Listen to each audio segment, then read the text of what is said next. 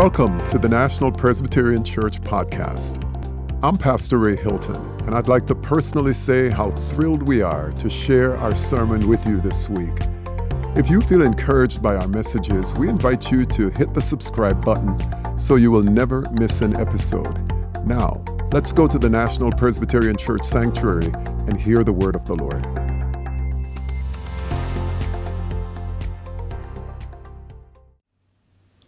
The scripture reading today is from Acts chapter 10, verses 34 through 43. Hear the word of the Lord. Then Peter began to speak to them. I truly understand that God shows no partiality, but in every nation, anyone who fears him and does what is right is acceptable to him.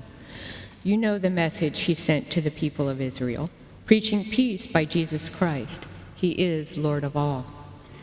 That message spread throughout Judea, beginning in Galilee after the baptism that John announced, how God anointed Jesus of Nazareth with the Holy Spirit and with power, how he went about doing good and healing all who were oppressed by the devil, for God was with him. We are witnesses to all that he did, both in Judea and in Jerusalem. They put him to death by hanging him on a tree. But God raised him on the third day and allowed him to appear, not to all the people, but to us who were chosen by God as witnesses, and who ate and drank with him after he rose from the dead. He commanded us to preach to the people and to testify that he is the one ordained by God as judge of the living and the dead. All the prophets testify about him, that everyone who believes in him receives forgiveness of the sins through his name. The word of the Lord. Thanks be to God.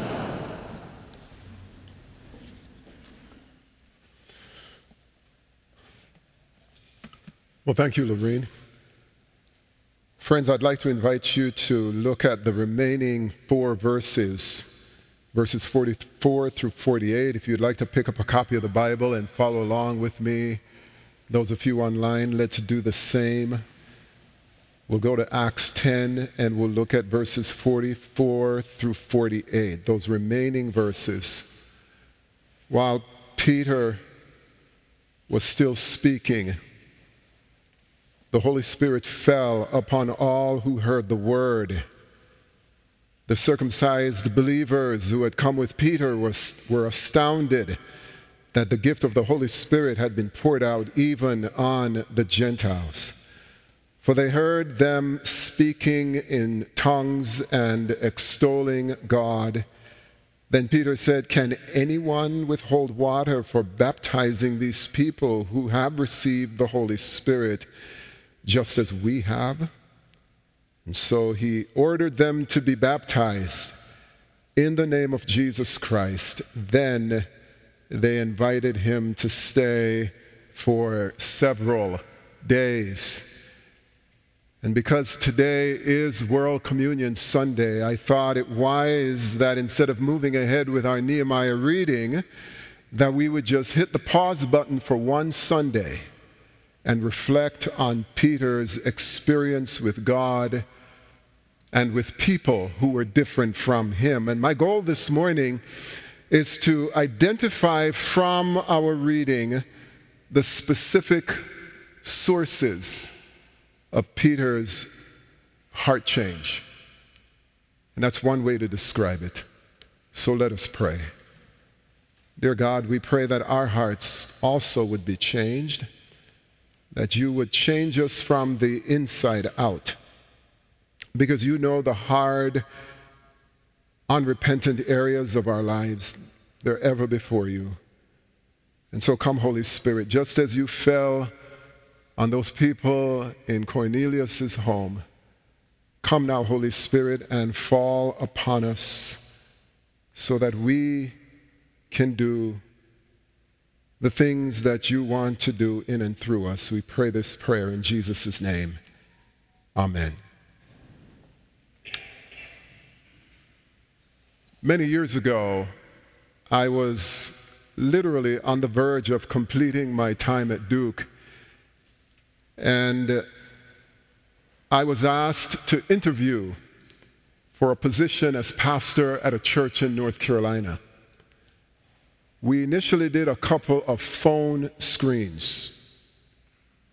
And then the PNC decided that they wanted to have a face-to-face meeting.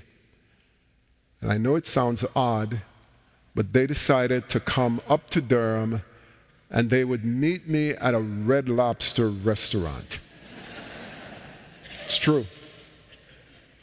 I arrived at the restaurant early and positioned myself in such a way that I could see the parking lot and I could see who was coming through the main door of the restaurant. And before long, they arrived. 6 people getting out of their vehicles with manila folders in their hand. And they came through that door and started sort of surveying the restaurant, looking for someone. And I just knew they were looking for me. I knew it was the PNC. So I got up and I went over to them and I introduced myself. And I immediately saw startled faces. And I knew what that meant. I led them back to the table that the host had prepared for all of us, and we ordered lunch, and we engaged in some, what I would call awkward banter. Once lunch was over, the chair of the committee said these words, and I still remember them. He said, "Reverend, we just have to be honest with you. We've not had a black man live in our side of town since Reconstruction. So this is not going to work." And I felt sad for myself, but I felt sad for them. Because at this stage of my life, I knew something about the light of the gospel. I knew something about the proclamation of Jesus' death and resurrection for Jews and for Gentiles and for men and women and for people of all cultures and all ethnicities. And I felt sad for them because that light was not shining very brightly. I do need to say one thing, which I didn't say in that initial service this morning. These people weren't fire-breathing, anti-black people. They were not. These people were captured by their culture. They were captured by their community. And they didn't think they had it in them to go against the grain. I felt sad for them. And the incident reminded me of that line from Dr. King's letter from a Birmingham jail, where he writes, "There was a time when the church was very powerful, a time when the early Christians rejoiced at being deemed worthy to suffer for what they believed. In those days, the church was not merely a thermometer that recorded the ideas and the principles of popular opinion. It was a thermostat. It transformed, changed the temperature, influenced society." So I felt sad that day. One more story.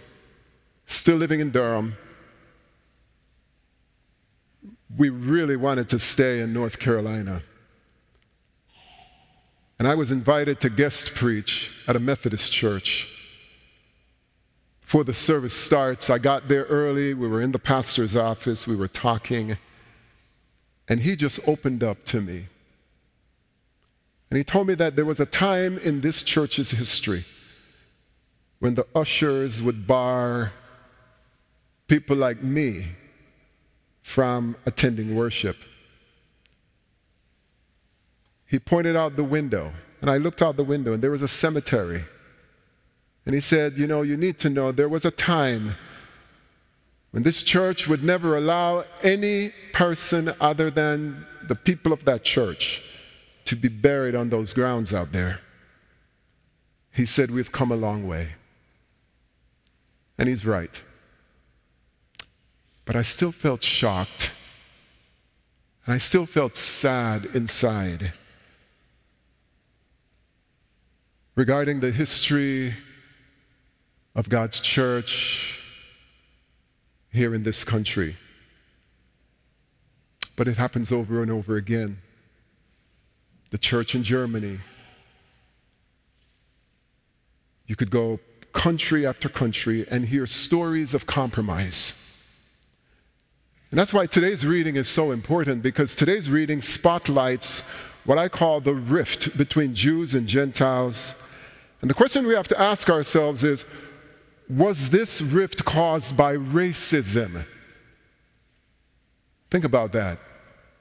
So what you're seeing on the screen is a quote from a wonderful book written by a pastor who at one time was pastoring a church up in Minneapolis. His name is John Piper. The book is called Bloodlines.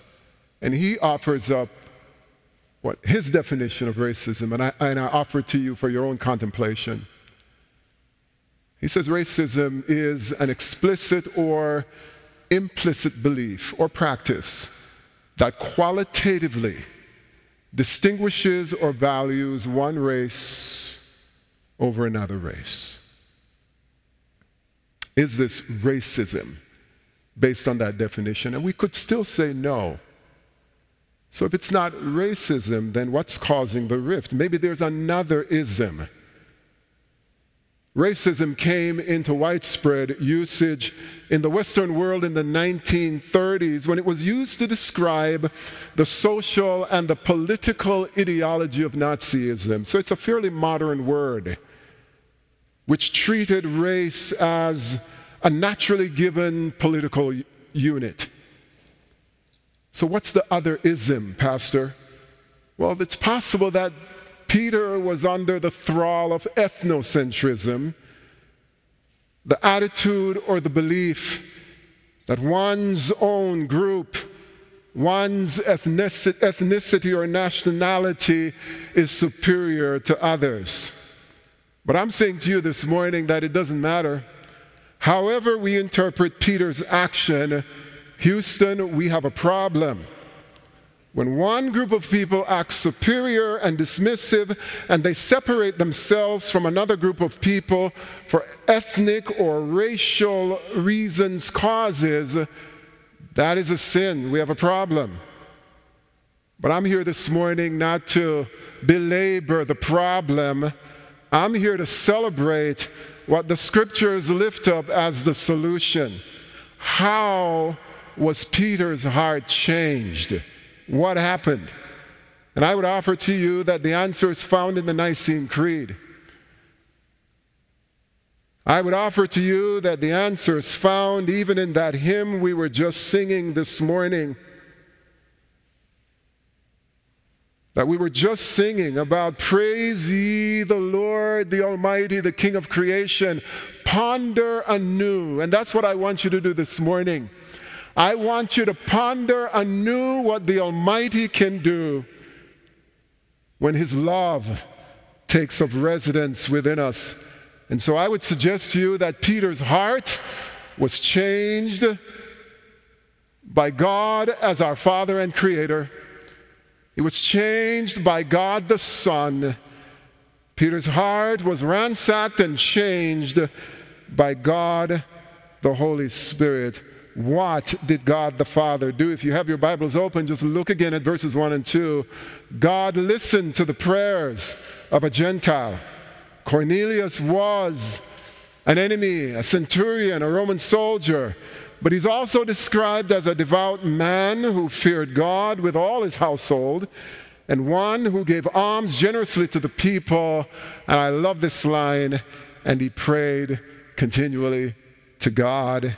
And God heard his prayers, and God hears all prayers, and God responded to his prayers, and God sent an angel, and the angel showed Peter, God sent an angel to Cornelius and told him to send some of his men to Joppa and bring Peter back to Caesarea. What else did God do? God heard the prayer of a Jew. And while Peter was praying, Even as God is at work down the street up the street in Caesarea, Peter is down the coastline in Joppa. He's on a roof of a friend's house, and he's praying, and God heard his prayer, and God showed him a vision of unclean animals, and God told him, Peter, get up and kill and eat. And Peter said, Lord, no, I can't do that. I cannot violate these laws that you gave to us in the Pentateuch. And while that exchange is going on, the men from Joppa, the men from Caesarea arrive in Joppa. Peter is alerted. He goes down to them. He receives them. The next day, he's on his way with them up the coast to meet this man named Cornelius. In verses 24 through 33, if you still have your Bibles open, you will see what happened. Peter arrives at the house. Never been to this house, never been in this man's house, doesn't know the man, but he arrives because God told him to. He goes in, he sees that the house is filled with people. Cornelius' family and his employees and his friends. And it is here in verse 28 that Peter makes the most startling confession. He says, you yourselves know. They had their version of the Jim Crow laws. You yourselves know that it is unlawful for a Jew to associate with or visit a Gentile, but God has shown me. And what I told the people in the first service, I'm telling you in the second service, if you have your Bible, go ahead and underscore that line. If you're using the church's Bible, don't mark it. Put it in your notes. But that's what God was doing, friends. God just lifted the cloud. God opened his mind. That's really what it means. God shone a light. God showed him. And look at what he said. I should not call anyone profane or unclean. I think this is the heart of the problem that would face not only Peter, but all the leaders in the church. If you turn over to chapter 11, you will see when Peter gets back to Jerusalem, they're criticizing him. Have you lost your mind? What are you doing with those Gentiles? This is a critical moment for the church. And if they fumbled that ball, I would offer to you that the church's mission from Jerusalem, Judea to the Samaria to the ends of the earth would be in jeopardy. But God was on the move.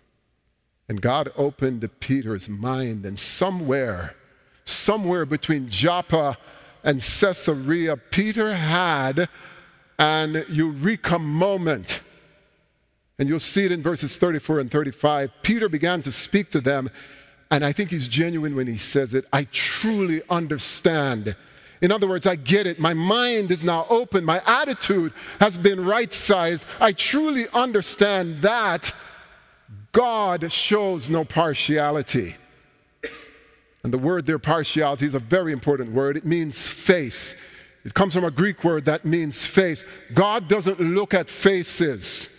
God doesn't evaluate people based on their appearance. But in every nation, anyone who fears God, who does what is right, God throws out the welcome mat. That's what God did. What did God the Son do? Look at verses 36 through 43. Peter then says that Jesus came and he preached peace. There are a lot of people in our culture who are coming saying that they have the answer to America, but they're not preaching peace. They're not preaching concord. They're not bringing us together. They're dividing us. But when God the Son came, he came preaching peace. He was bringing people together. He preached to those who were far away, the Gentiles. He preached to those who were near, the Jews, and he brought them together. How did he do it? Peter says that he came in the power of the Holy Spirit, and he went about doing good, healing all who were oppressed by the devil, for God was with him. But they put him to death on a tree, and they buried him, Peter says. But God the Father raised him on the third day and allowed him to be seen by a small circle of his followers. And then he sent his witnesses out to preach that good news to the people and to testify that indeed, as we heard in the Nicene Creed, that Jesus is the judge of the living and the dead. And Jesus makes this awesome promise that everyone, there it is, who believes in him receives forgiveness of sin through his name. That's what Jesus did. And what did the Holy Spirit do? You'll see that in verses 44 through 48 if you still have your Bibles open. And to sum it up, I would say Pentecost 2.0 happened. Because while Peter was still speaking, and don't you love that?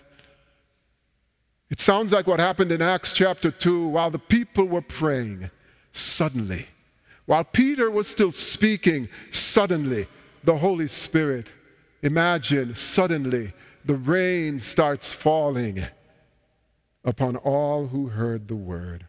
All who heard the word. Notice the reaction. The circumcised believers, also known as Jews, who had come with Peter, they didn't have a clue what was going on. They just went with Peter. They were astounded. In other words, they stood up and took notice that the gift of the Holy Spirit had been poured out even on Gentiles. Why? Because God doesn't respect faces. For they heard them speaking in tongues and extolling God. And then Peter said, "Can anyone withhold water for baptizing these people who have received the Holy Spirit just as we have?" And of course, the answer is a resounding no. So he ordered them to be baptized in the name of Jesus Christ. And don't miss this now. If you have your Bible, underline this last sentence. If you're using the church's Bible, don't mark it. Write it in your notes. Then they invited him to stay for several days. We've come a long way, haven't we, in that short time? Peter says, "What am I doing here? You know I shouldn't be in your house." And after God the Father, God the Son, God the Holy Spirit changed his heart, now they're spending several days together breaking bread together. Only God can do that. Søren Kierkegaard, the Danish philosopher and the theologian, said that the only way, and I agree with him, friends, the only way we can see people without any discrimination is to see them in the presence of where? The presence of God. Only in the presence of God is there eternal equality between person and person. If everyone had this vision, listen, this is 18th century, 19th century Søren Kierkegaard saying words that are so apropos for 21st century believers. If everyone had this vision of seeing people in the presence of God, then there could be a fundamental transformation of the world. Let me bring you back to what John Piper says about this in Bloodlines. Look at that quote. "The death and the resurrection of the Son of God for sinners is the only sufficient power to bring the bloodlines of race into the single bloodline of the cross." And he bases that primarily on Ephesians chapter 2. And so the solution to the sins of xenophobia, to the problems of America, to our penchant for ethnocentrism, to the easy way in which we dismiss people, the solution that we're hearing in the scriptures this morning is that it's theological and it is social. Theological in this sense, that only the gospel of our Lord Jesus Christ goes deep enough, goes far enough to change our lives. Legislation, laws are important, but they just don't go far enough to change our propensity to sin. I'm reading a new biography of Martin Luther King, written by a man called Jonathan Igue. And in reading the book, it's becoming clear to me that the 13th Amendment, ratified in 1865, yes, it abolished slavery throughout the United States, but the question we've got to ask ourselves is, did slavery then end in January of 1865? I'll let you answer that. Did you know that because of human trafficking, there are more enslaved people today than in the 17th, 18th, and 19th centuries? It's estimated that internationally around the world, there are between 20 and 40 million people who are being trafficked in modern-day slavery today. We got the law, but the law isn't touching the heart. The 14th Amendment, ratified in 1868, granted citizenship to all people born or naturalized in the U.S., people like me, including formerly enslaved individuals, and guaranteed equal protection under the law. The question we've got to ask ourselves is, are people being treated equally because of this law? We passed the law, but we can't change the heart. The 15th Amendment, ratified in 1870, prohibited the denial of the right to vote based on race or color. Were people free to vote? If you're a student of American history, your answer is no. And that's why, even though we had that 15th Amendment on the book, we still had to then, in 1965, pass the Voting Rights Act trying to eliminate racial discrimination in the voting booth.